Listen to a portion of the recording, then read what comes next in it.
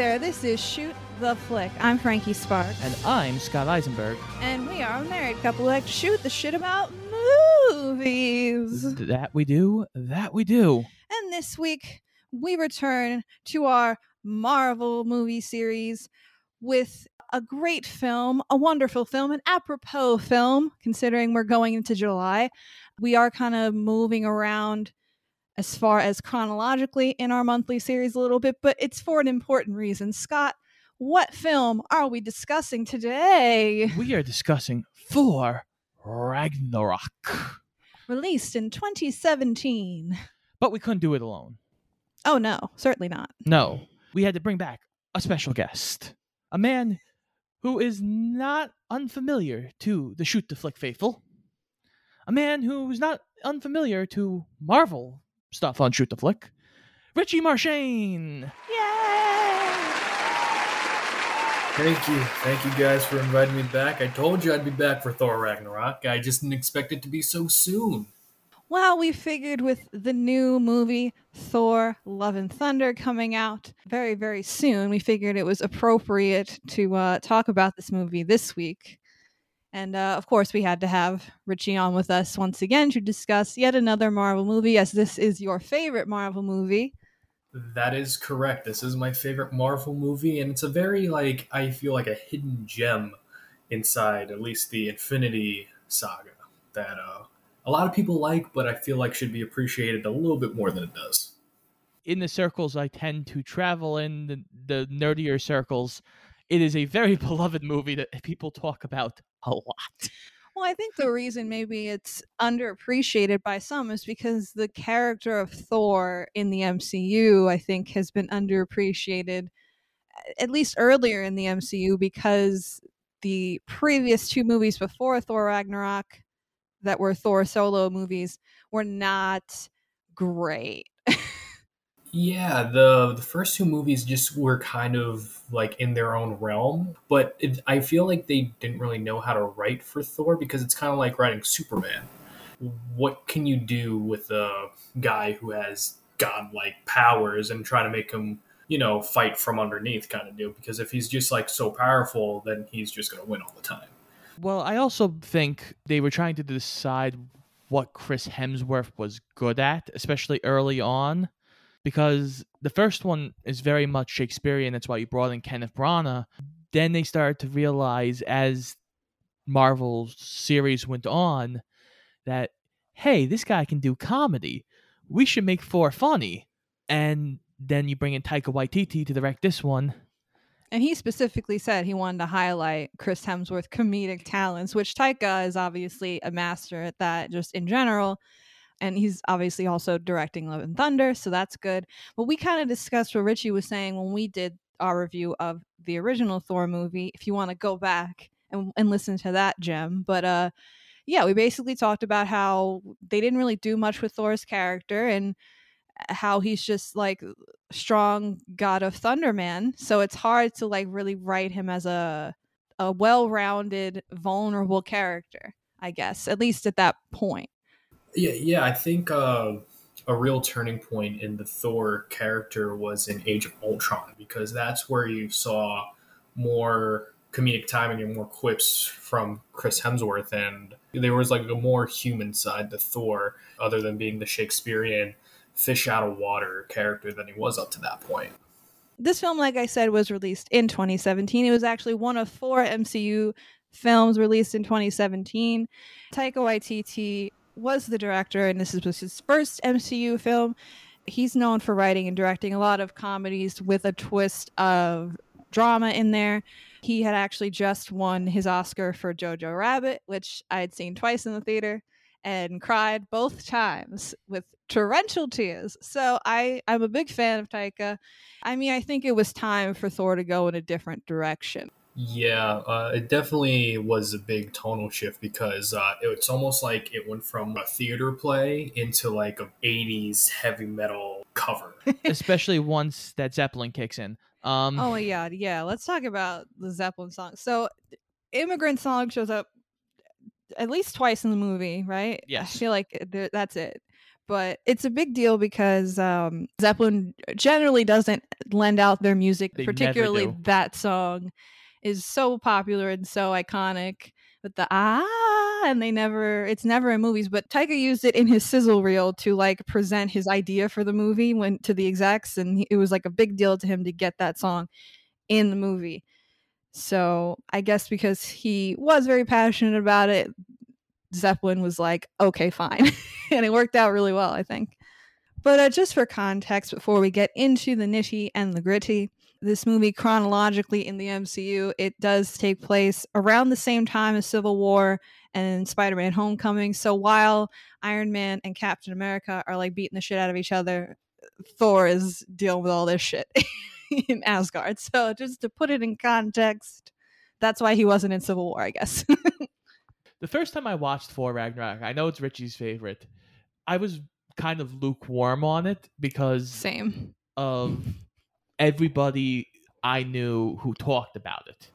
Yeah, well, it's funny because we were at the mall one day, and I'm singing Thor Ragnarok's praises, and you're like, "All right, fine, I'll buy the DVD." You buy the DVD, and I text you about a month or two later. I'm like, "Oh, how'd you enjoy Thor Ragnarok?" And you're like, "I saw half of it." I'm like, "What?" I'm like, "You don't just watch just half the film, like it's gotta get going." But I think I know like around which point you probably stopped, and I agree there are a couple points in the movie where it gets a little meandering. Oh yeah, but I think this time around I enjoyed it more being separated from The hype. Yeah, I think I appreciated it more for like the epicness of it. Just not like the, oh, it's so cool, but like the epic tale of really Thor kind of having this fork in the road of his character and just being separated from really what made him the Thor of old that we knew before this movie, which was like, oh, guy with cape who talks like Shakespeare and has long hair and hammer and flies around, very strong, and ooh, he's so handsome. But like now you strip away all of that mishigas and you're left with this kind of new person, and you really get to know him more as a real person, and I appreciated that more, I feel like, this time around. And also pairing him with Hulk is always just a fun time. Ironically, it's probably the best Hulk movie that we've gotten this far. Okay, so are we ready to get into the nitty and the gritty? Yes. I am ready for the nitty and the grittiest of discussions. So we start out with Thor hanging over a giant pit of fire. As you do. Good start. I know what you're thinking. Oh no, Thor's in a cage. How did this happen? Well, sometimes you have to get captured just to get a straight answer out of somebody. I do like that, though, because it pretty much immediately sets the tone that, like, oh, this is going to be silly Thor, this movie. Oh, okay. This ain't your granddaddy's Thor movie. No, definitely not. Thor gets let out of his cage, and he's hanging there talking to Surtur, who is basically... He's like the fucking guy from Fantasia, like the devil guy who was in Fantasia at the end. Oh, Chernobog? Yeah, but he's on fire. And he's played by Mr. Krabs. Because why not? I've never heard a more intimidating voice. He's telling Thor his grand plan about Ragnarok, and Thor keeps stopping him halfway through his speech because he keeps spinning around. He's like, I'm not even doing it. It's just happening. Oh no, I don't know what to do. And this leads to, of course, a giant battle. Right, of course, Thor breaks free, and we get Thor being chased by a flaming hell dragon over Zeppelin's Immigrant Song, which perfectly opens up into the movie, into the opening credits.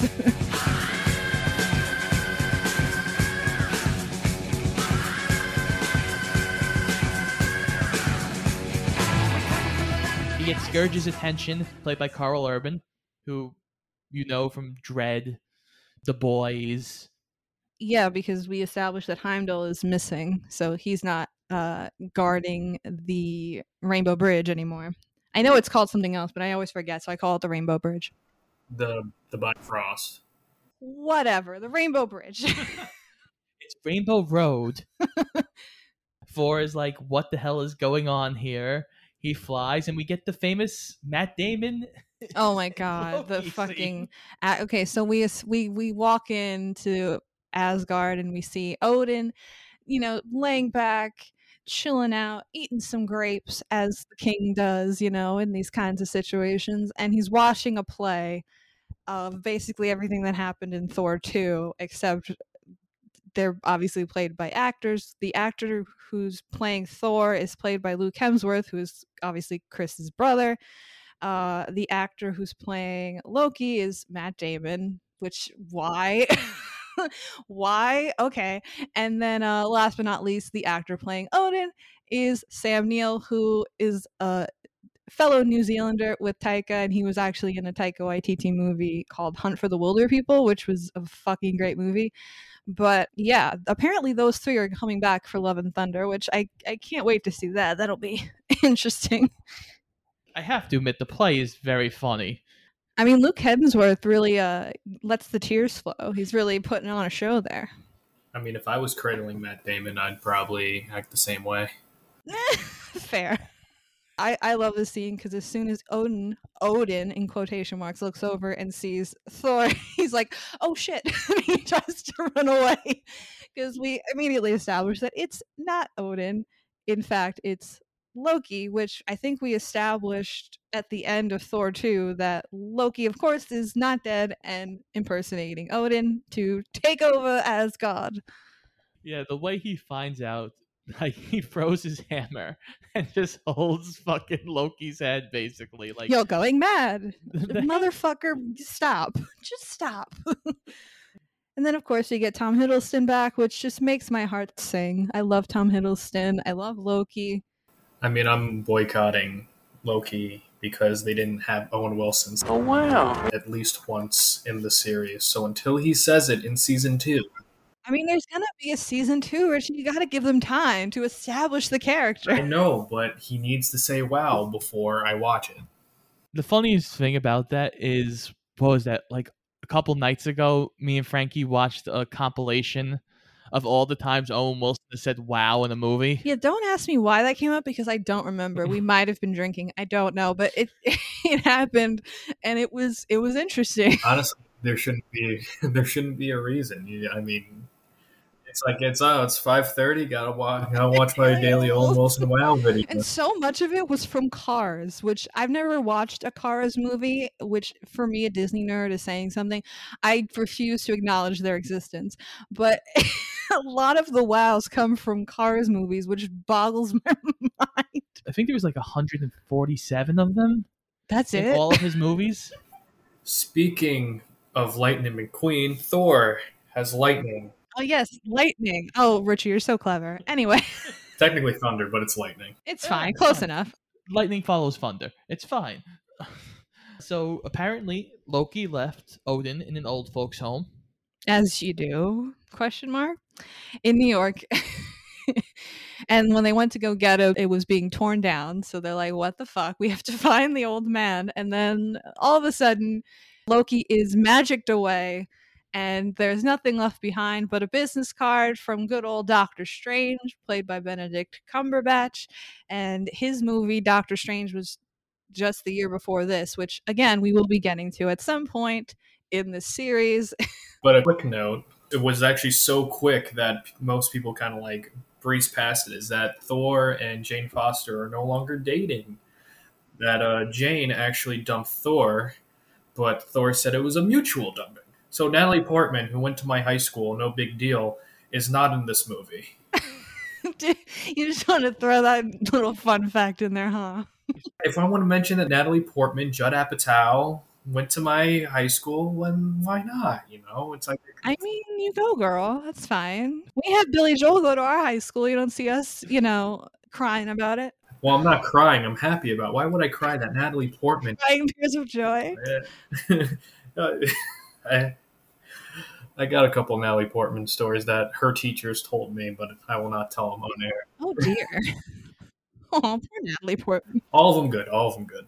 Oh yeah, I'm sure. Doctor Strange is now in this movie. Yeah, we get the cameo from him, and thankfully, in this movie, for some reason, they have him wearing the stupid yellow rubber gloves, which I'm glad that they did away with after this because he looked ridiculous. I mean, the whole outfit is not exactly like one you would go to Kmart in for like a shopping trip, you know, but like adding on the long ass yellow ass gloves, it just made it look worse somehow. I actually love the yellow gloves. It was distracting. But they're from the original costume. No, I get it, Queen, but like, you know, it was distracting. My eyes could not get away from them. But anyway, Doctor Strange basically is there to dispense some exposition and tell us that Odin has purposely gone into hiding and he is in Norway, and he tells Thor that so like he can take Loki and get the hell out of here. So they're like, okay, I'm going to open a portal to you to Norway to go see your dad. Okay, here you go. And I'll bring Loki back to you. And we get a great line. One of the more iconic lines in the movie where Loki falls from a portal in the ceiling down to the ground. It says, I have been falling for 30 minutes. I love Loki so much. Honestly, not even just the lines. The two of them, when they interact together, like Thor and Loki, the faces they make at each other, I'm sure behind the scenes they're both cracking up. Oh, yeah, I'm sure. Yeah, apparently this movie, like 80% of it is improv lines. I believe it. Taika said so. Like you could definitely see like a lot of these are just like riffs. Like a lot of jokes are like the riffs on the character or weren't supposed to be in the original script, and that's what I think really makes it work. Just like there's this unpredictability, there's this flow, and like almost all the actors, if not all of them, have great chemistry with each other, either serious or comedically. I agree, yeah. So we go to Norway, and Odin is like, I'm dying. Yes, the great Anthony Hopkins. Apparently he wasn't going to return to the role at all, but then he changed his mind after seeing the script for this movie, which is fair. I mean, it's something different. He probably was getting sick of, you know, the same old song, which is nice to hear. But yeah, this particular scene was very poignant. This is one that really made me think of the Loki show, because this is like the moment where Loki in the show is looking back at this particular scene thinking like, oh, my daddy accepted me, and then he like flew away in a puff of dust, and it was very sad. It did make me think of the snap though. A little bit, yeah. Odin also kind of gives some more info on Ragnarok that we have to establish. Yes, Ragnarok is unavoidable. It is the destruction of Asgard. It is coming, and so is Hela, their sister. Gasp. And he had kept her away for so long, but now since he is dying, he cannot keep her away any longer. He passes away, and immediately Hela appears, basically. It is great how like just Norse mythology and like even Greek mythology and all those old mythological tales are like very much like the ancient footprints to what is now like soap operas.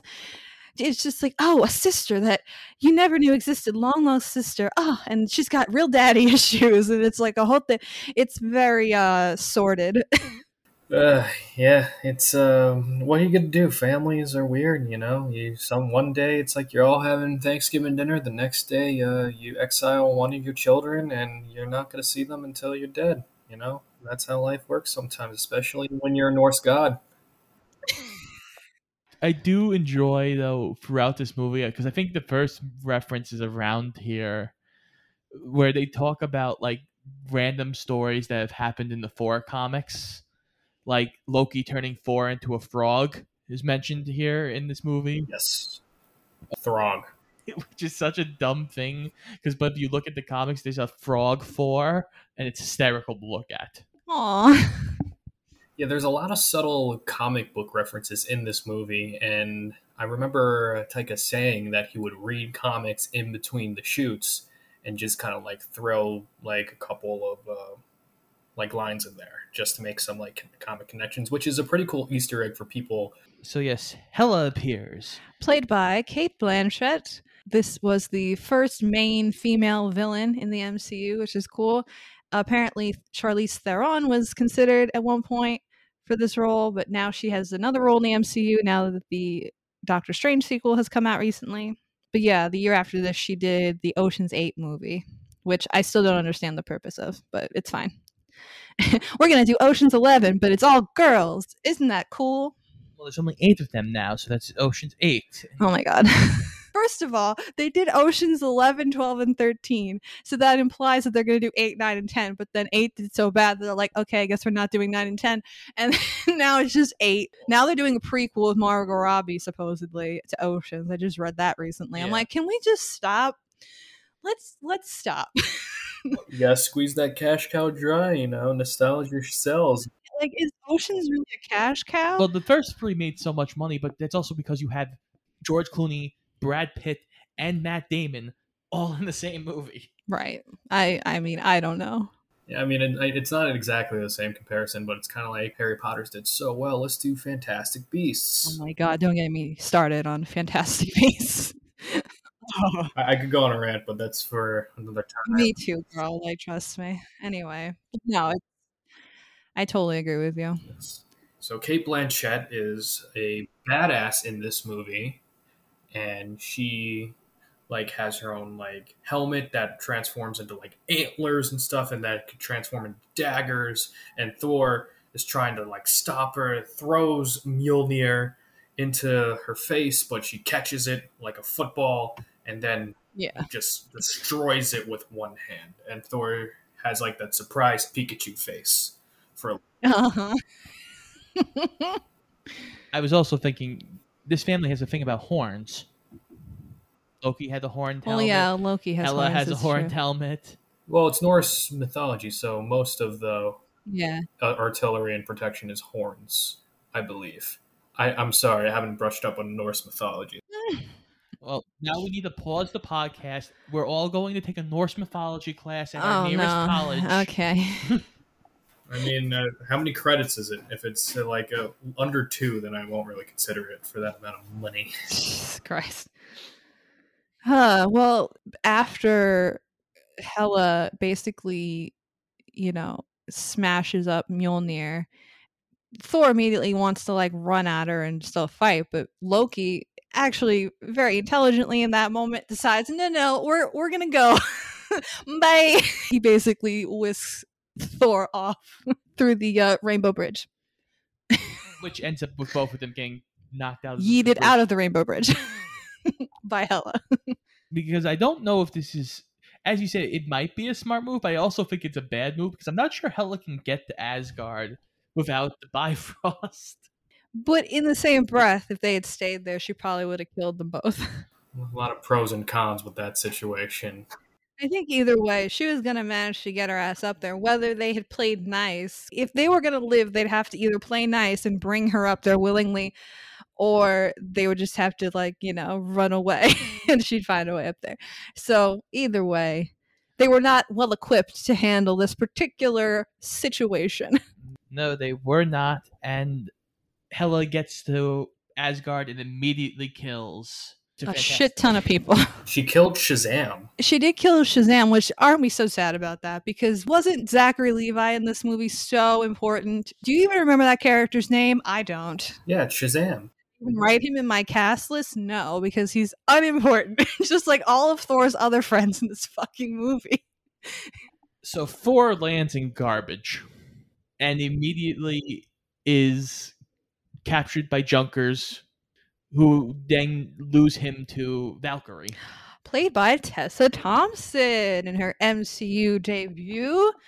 She apparently based her performance in this film on Sarah Connor from T2, which is apparent. And not apparent like bad, but when you hear that, you can see what she was trying to get at. Yeah, I can definitely see it. The drunken stumbling, but still being a badass. Yeah. Aside from her introduction scene, I don't think we see her that drunk that often. Not not stumbling and stuff, but she's drinking throughout the entirety of the film. So she's more of a functioning alcoholic most of the time, I would say. Yeah, but it's funny because Taika does definitely play off the whole badass walkout scene, and her falling off the fucking bridge is just totally a play, because that's always the badass enters, and then you're like, oh, everybody takes notes. Oh, she yeah. just falls over. Well, the thing is, I think Taika, just in general with his films, is funny that way, because he he does a lot of like cool references, and he can really pull off the balance between dramatic and comedic, but like the balance sometimes is weird, not in a bad way necessarily, but like we'll go from literally 10 minutes ago we just had a beautiful parting scene with two sons and their dying father, and then you get like pratfalls and like physical comedy that's pretty basic on its face, but because of the characters and the connection you have with them, it just is an added little bonus of hilarity. Yeah, it's a lot of subverting expectations where it's just like, oh, you think it's going to go left, but nope, we're going to go do a couple donuts in the parking lot, and then we're just going to fly off this bridge. The Rainbow Bridge. But my favorite part, going back to Thor being captured, obviously, is the whole scene where she brings him to Sakaar, this alien planet, and the first thing we see is Thor is waking up. We get a instant reference to the creepy fucking scary tunnel in Willy Wonka and the Chocolate Factory. Yes, the danger must be growing, for the rowers keep on rowing, and they're certainly not showing any signs that they are slowing. I watched it in theaters with one of my friends. I whispered to him, I'm like, this is the best movie I've ever seen in theaters. Because it's just like, it's so like weird and random, and then the zoom in on Thor's face, and then immediately it's just like normal. It's so good because it gives you the exact same feeling that you get in Willy Wonka, which is like, oh, I thought this was a wonderful, magical place full of candy and wonder, and now we're being tortured in this dark tunnel of fear and terror. And now, no, everything's fine, and we're never going to mention it again. When people describe Sakaar, like I like to describe Sakaar as a B-plus movie set with a Hollywood budget, and in that it looks exactly like that. There's a lot of different colors and different rooms and different choices that aren't going to be expanded upon, but they're there. It makes you feel like you're almost at a McDonald's play place, a laser tag dome. By the way, before you start your laser tag game, you're just going to take like a hit of acid before you walk in. Yes. It just gives you all those different feelings. Which is like the perfect way to introduce the leader of this planet, the Grand Master, played by the amazing Jeff Goldblum. And I feel like Jeff Goldblum has such a specific zhuzh. Like, he fits right into this kind of box, very Willy Wonka, where it's like, I am a kind and capricious god, but don't fuck with me because I can fucking kill you, or I can make my minions do it, and I can pretend that my hands are clean, but oh, I'm such a kind and loving god. He does remind me a little bit of what became of what's his name from Iron Man 3. The Mandalorian? No, not the Mandalorian. The Mandarin. Oh, the Mandarin. The Mandalorian. I was like, wait, which one? No, but I get what you're saying, kind of, yeah. Yeah, it's basically if the Mandarin decided to go through like an emo phase. Yeah. It's like if the Mandarin ate like a Care Bear and decided to wear the Care Bear like over its body and kind of like try to front as a Care Bear. He does have a very Care Bear stare about him, doesn't he? Jeff Goldblum in this movie. He's Jeff Goldblum. He's weird. It's just how it goes. But Loki's here. Yeah, apparently he's been here for a couple weeks at this point. So Thor is going to be made into a gladiator, and he's going to fight the Grand Champion. Who is this Grand Champion? We don't know yet. Not even Loki has seen him, because Loki has, of course, gained favor with the creepy Grand Master guy. He literally tells Thor, like, because they have a conversation, and Thor's like, this guy's fucking crazy.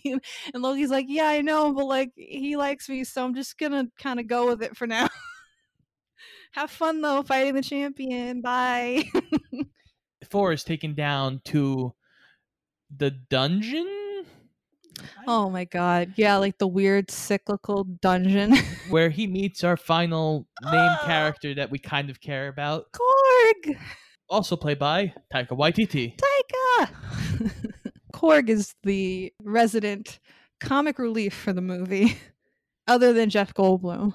But opposite from Goldblum's Grandmaster, who has like a sinister edge to him, Korg is just the complete opposite, where he is just like the sweetest, like kindest, like softest voiced character who is made completely of rocks. Made of rocks, as you can see, but don't let that intimidate you. You don't need to be afraid unless you're made of scissors.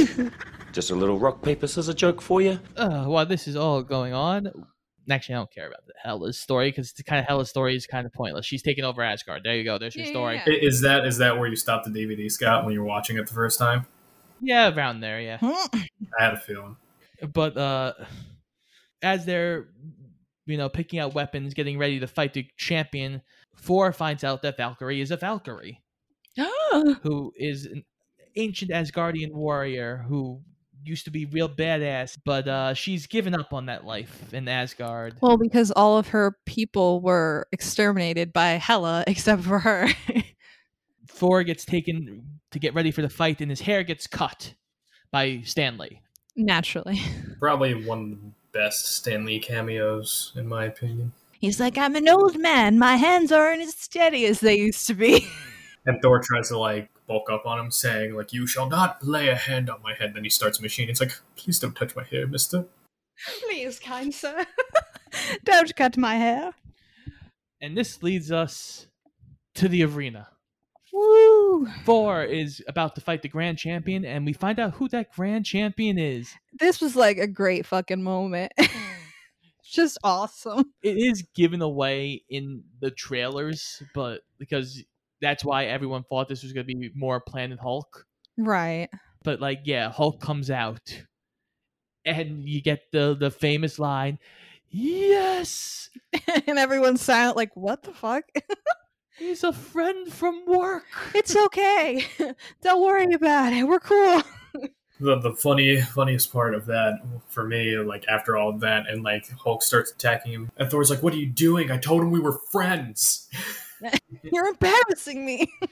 It's also so funny because once Hulk shows up, Loki's like, "Oh shit, I have to get out of here." Oh, Loki was great because at one point, literally, Hulk slams fucking Thor around like he did to Loki in the Avengers movie, and Loki's reaction is like, "Yes, now you know how it feels."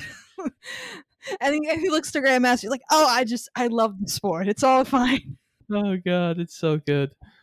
They have a good fight. There's a lot of good moments in here, and then it looks like Thor's got Hulk on the ropes. Yeah, Thor unlocks his hidden potential, I guess, and turns into thunder mode, and is about to lay the whooping on the Hulk, and then Grandmaster hits the little button that activates Thor's neck mechanism that traps Thor in a state, and then Hulk just slams Thor. I thought it was interesting too that Thor really only got a little bit of his mojo back in that fight when he managed to get a makeshift hammer type weapon. Just after getting slammed into the wall, he managed to pull out a bunch of metal and stuff, and it looked kind of like a hammer. So I feel like it's just another depiction, I guess, of how Thor is used to channeling his power through some kind of weapon or something, and he's used to that, I guess, to the point where he maybe is using it as a crutch, we find out later. Yeah, definitely. But Thor wakes up in Hulk's bedroom. That's a scary sentence to utter.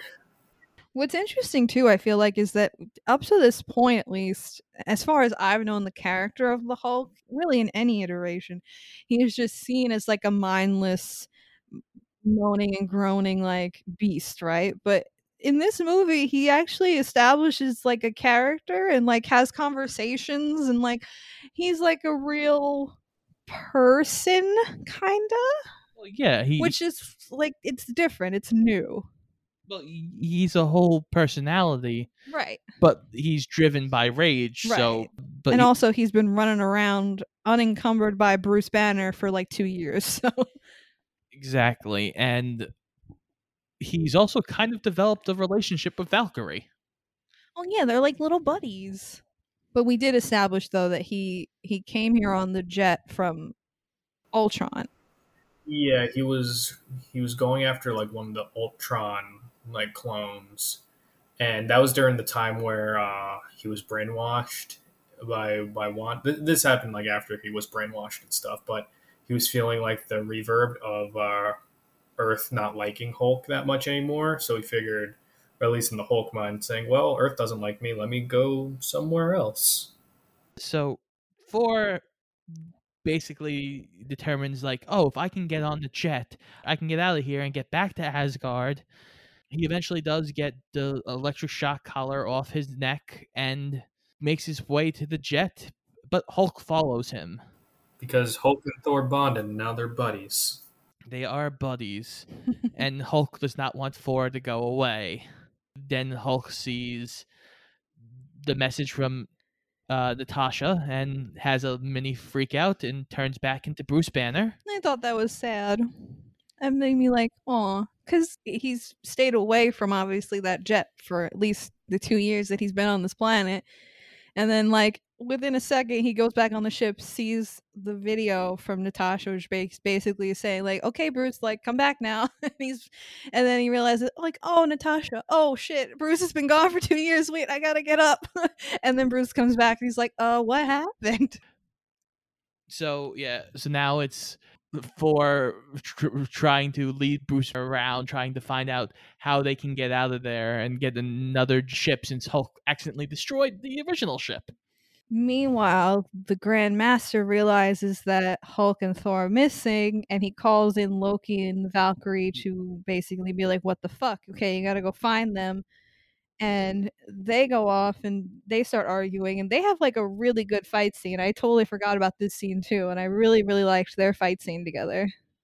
Yeah, Tessa Thompson does a really good job here expressing like because this is where you find out about all of Hela's like they show the memory of Hela killing everybody, and it was giving me very like Zack Snyder vibes, you know, when they like the slow motion and like the big fucking like epic battle scene, except you know fucking what's it called, the Justice League movie lasted 5 hours and this was like a good minute. And then we got it, we're good. Yeah, it was a gorgeously shot scene. So it definitely contrasted to the rest of the movie. And I'm not sure if we're there yet, but I think they did like this weird like Heimdall scene with Thor to like kind of update him. Yeah.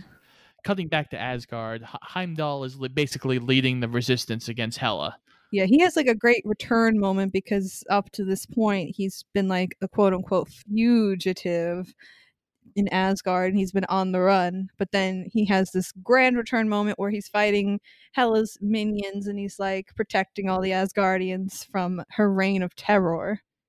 Thor reaches out to him and he shows Thor like what the hell is going on in Asgard since Hela has risen the dead and a giant wolf to be her army. The big puppy, as we called it in the movie. It looked like freaking Taylor Lautner from Twilight or something. I feel like that's what I was like, is this a Twilight movie now?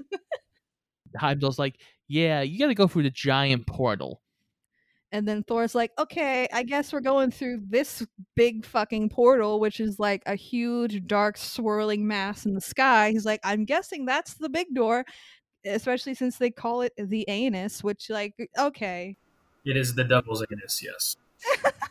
Gotta go through the devil's anus if you want to achieve your dream, you know? Thor and Loki have a Men in Black moment where they start shooting shit up. And I think this is probably like my favorite scene in the movie is when they're in the elevator. Yes, I love the elevator scene. I'm probably better off staying here on Sakaar. That's exactly what I was thinking. Did you just agree with me? Come on, this place is perfect for you. It's savage, chaotic, lawless. Brother, you can do great here. Do you truly think so little of me? Loki, I thought the world of you. So it's kind of like in Thor's way, just kind of accepting Loki for who he is and not in his mind what he wants him to be, which is like best friends, best bros, you know. And now it's just like, you know what? You're allowed to do you and I'm allowed to do me. And then he's like, hey, let's play Get Help. It's great. It's a great scene.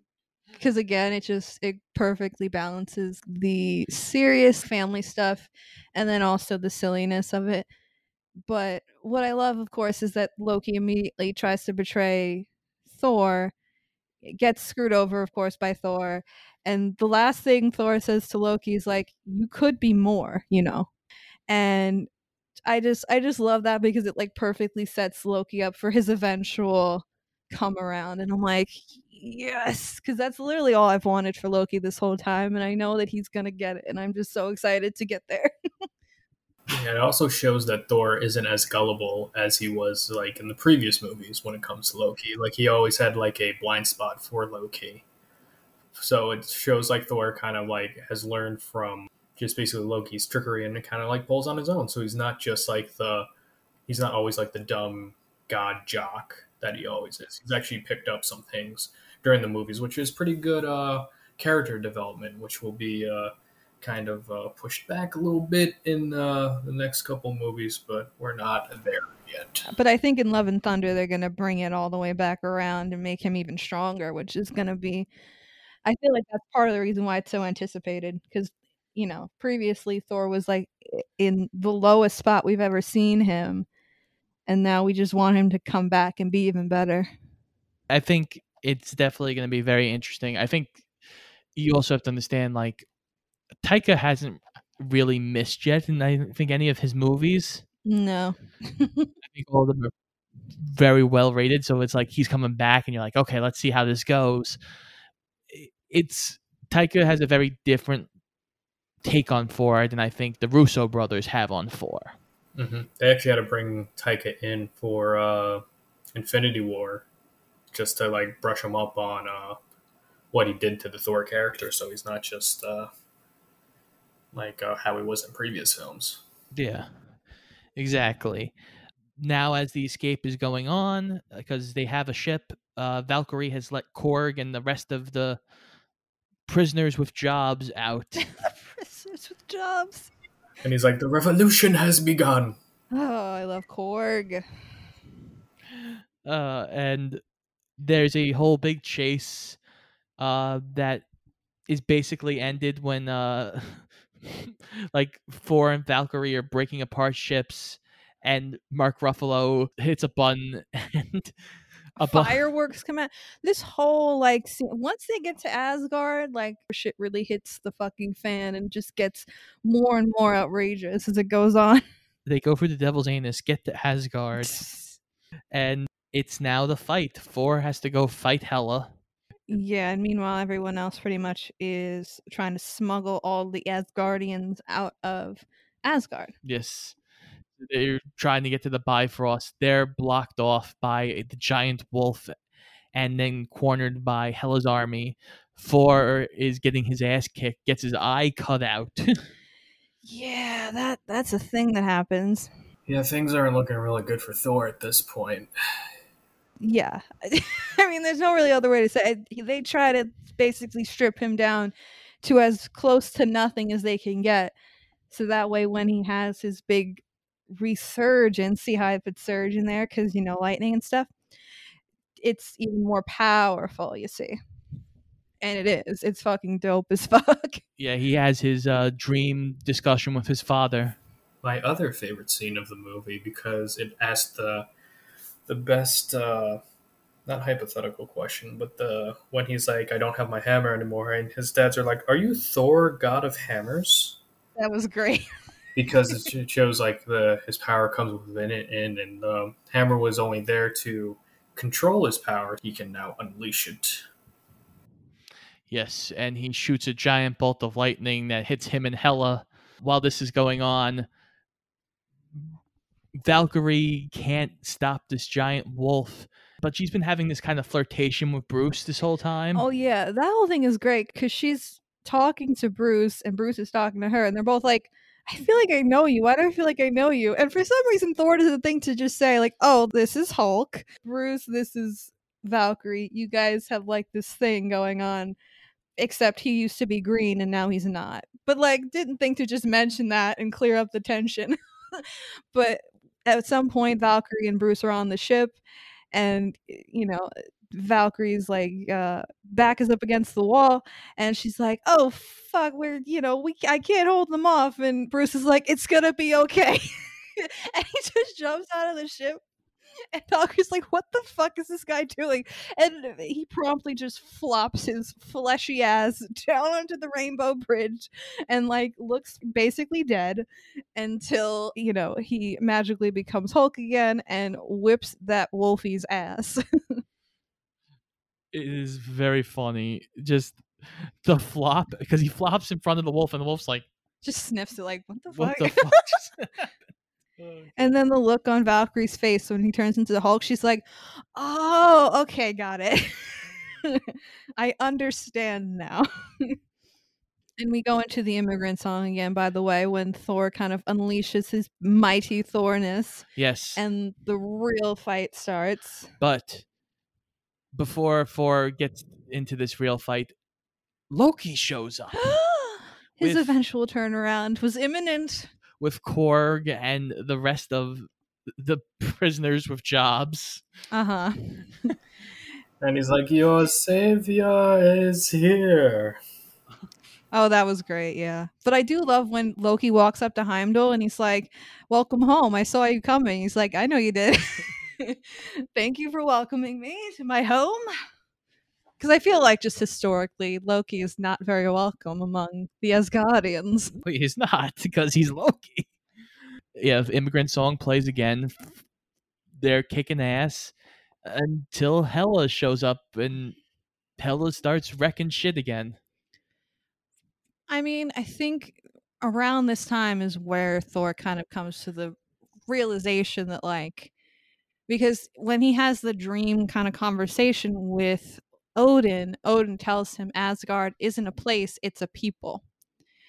So that's why they are just trying to get everybody out safely, and then they'll figure it out later. So then at some point while Hela is approaching him, Loki, and Valkyrie, Thor makes the connection to Ragnarok, which is supposed to be this like world destroying event that I guess they thought that like this is okay, we have to prevent this from happening, but Thor realizes in that moment, oh no, wait.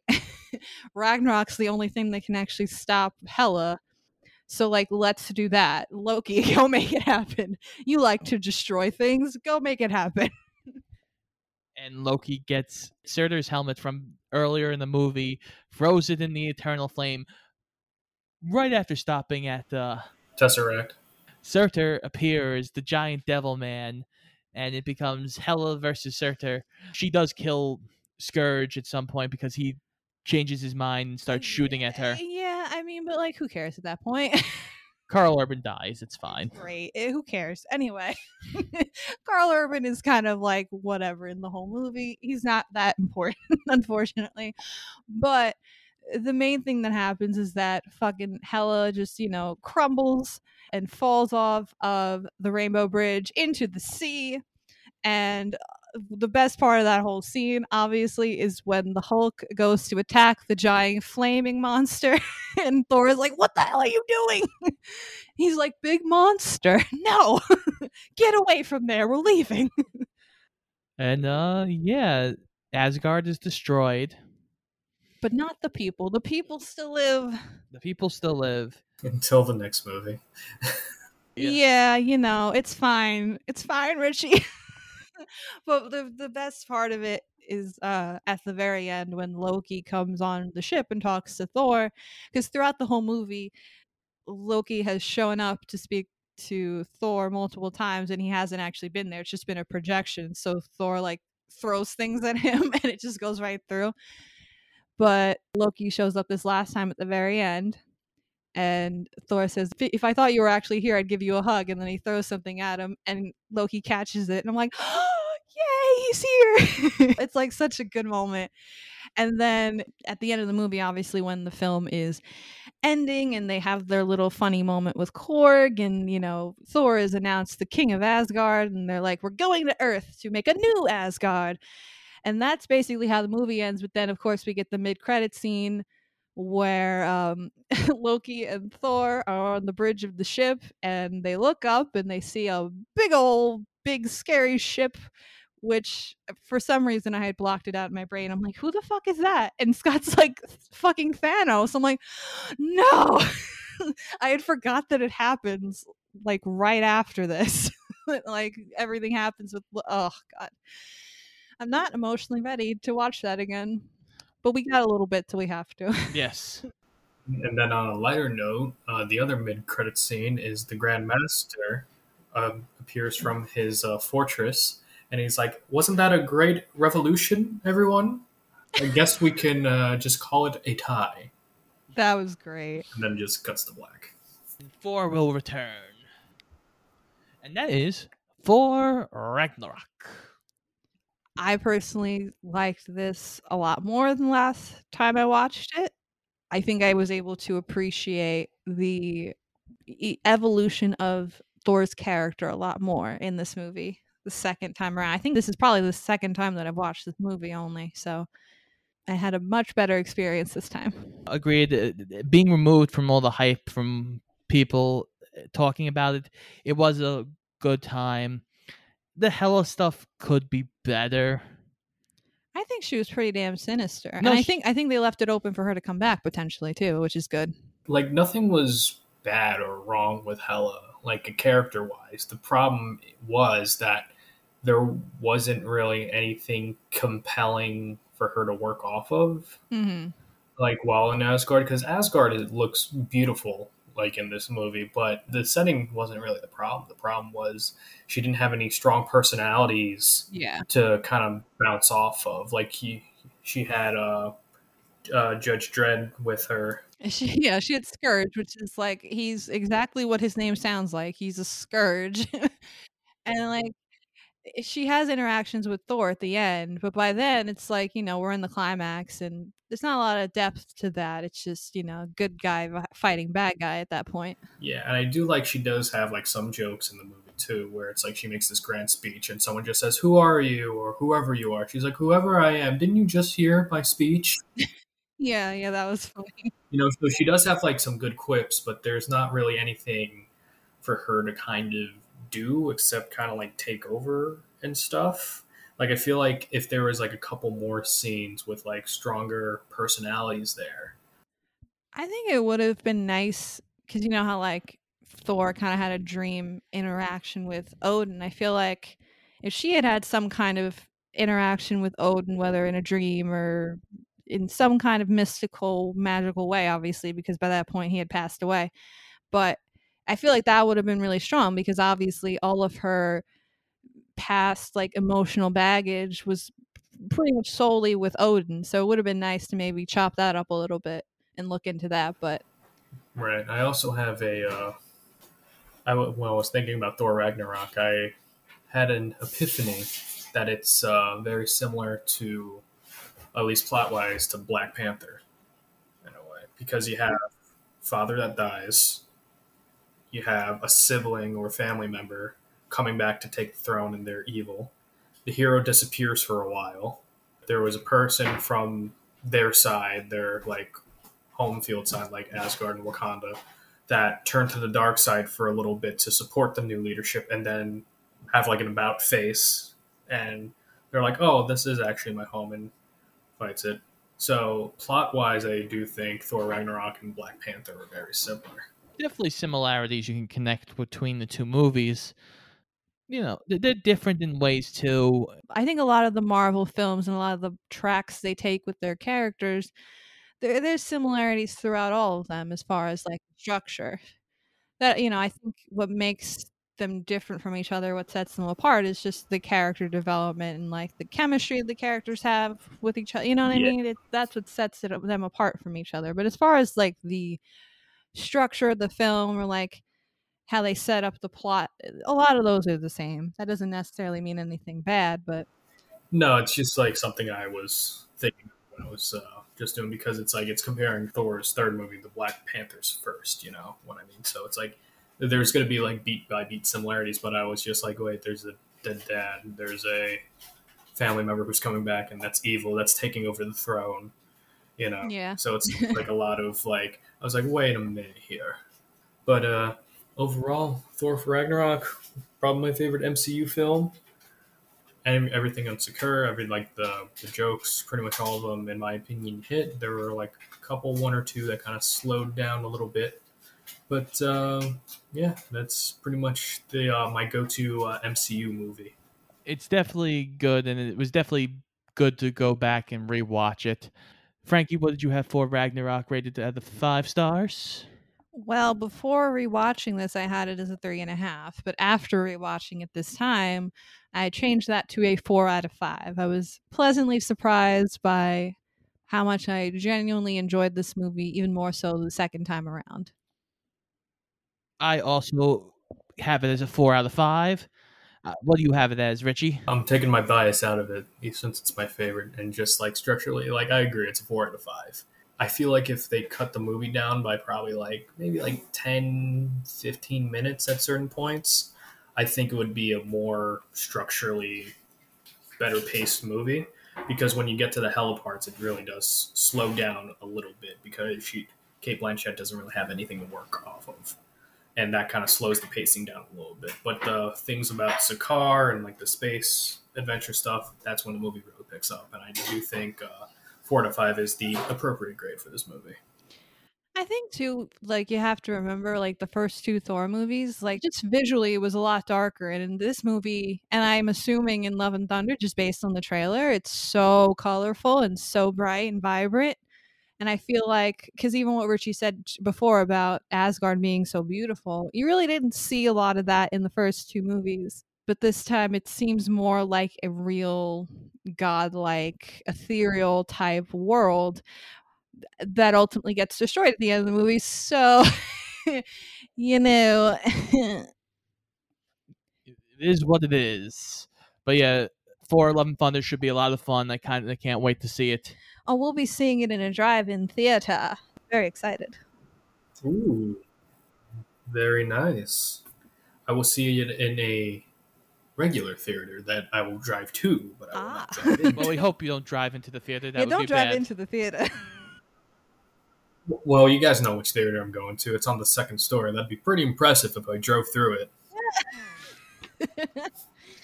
But Richie, thank you for being on. Tell the people where they can find you if they want to interact with you.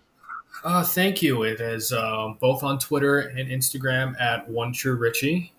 And I also have a Mercari account where I sell my old Yu-Gi-Oh! And Pokemon memorabilia.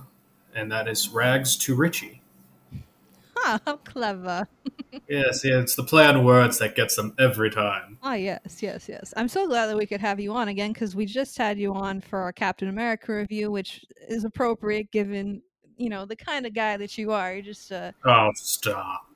a nice stand-up guy, just like Captain America. But now we have you on for your fave MCU movie, as is how it should be, Thor Ragnarok. Thank you guys for having me, and I'll be back for whenever you guys do Sonic the Hedgehog, Detective Pikachu.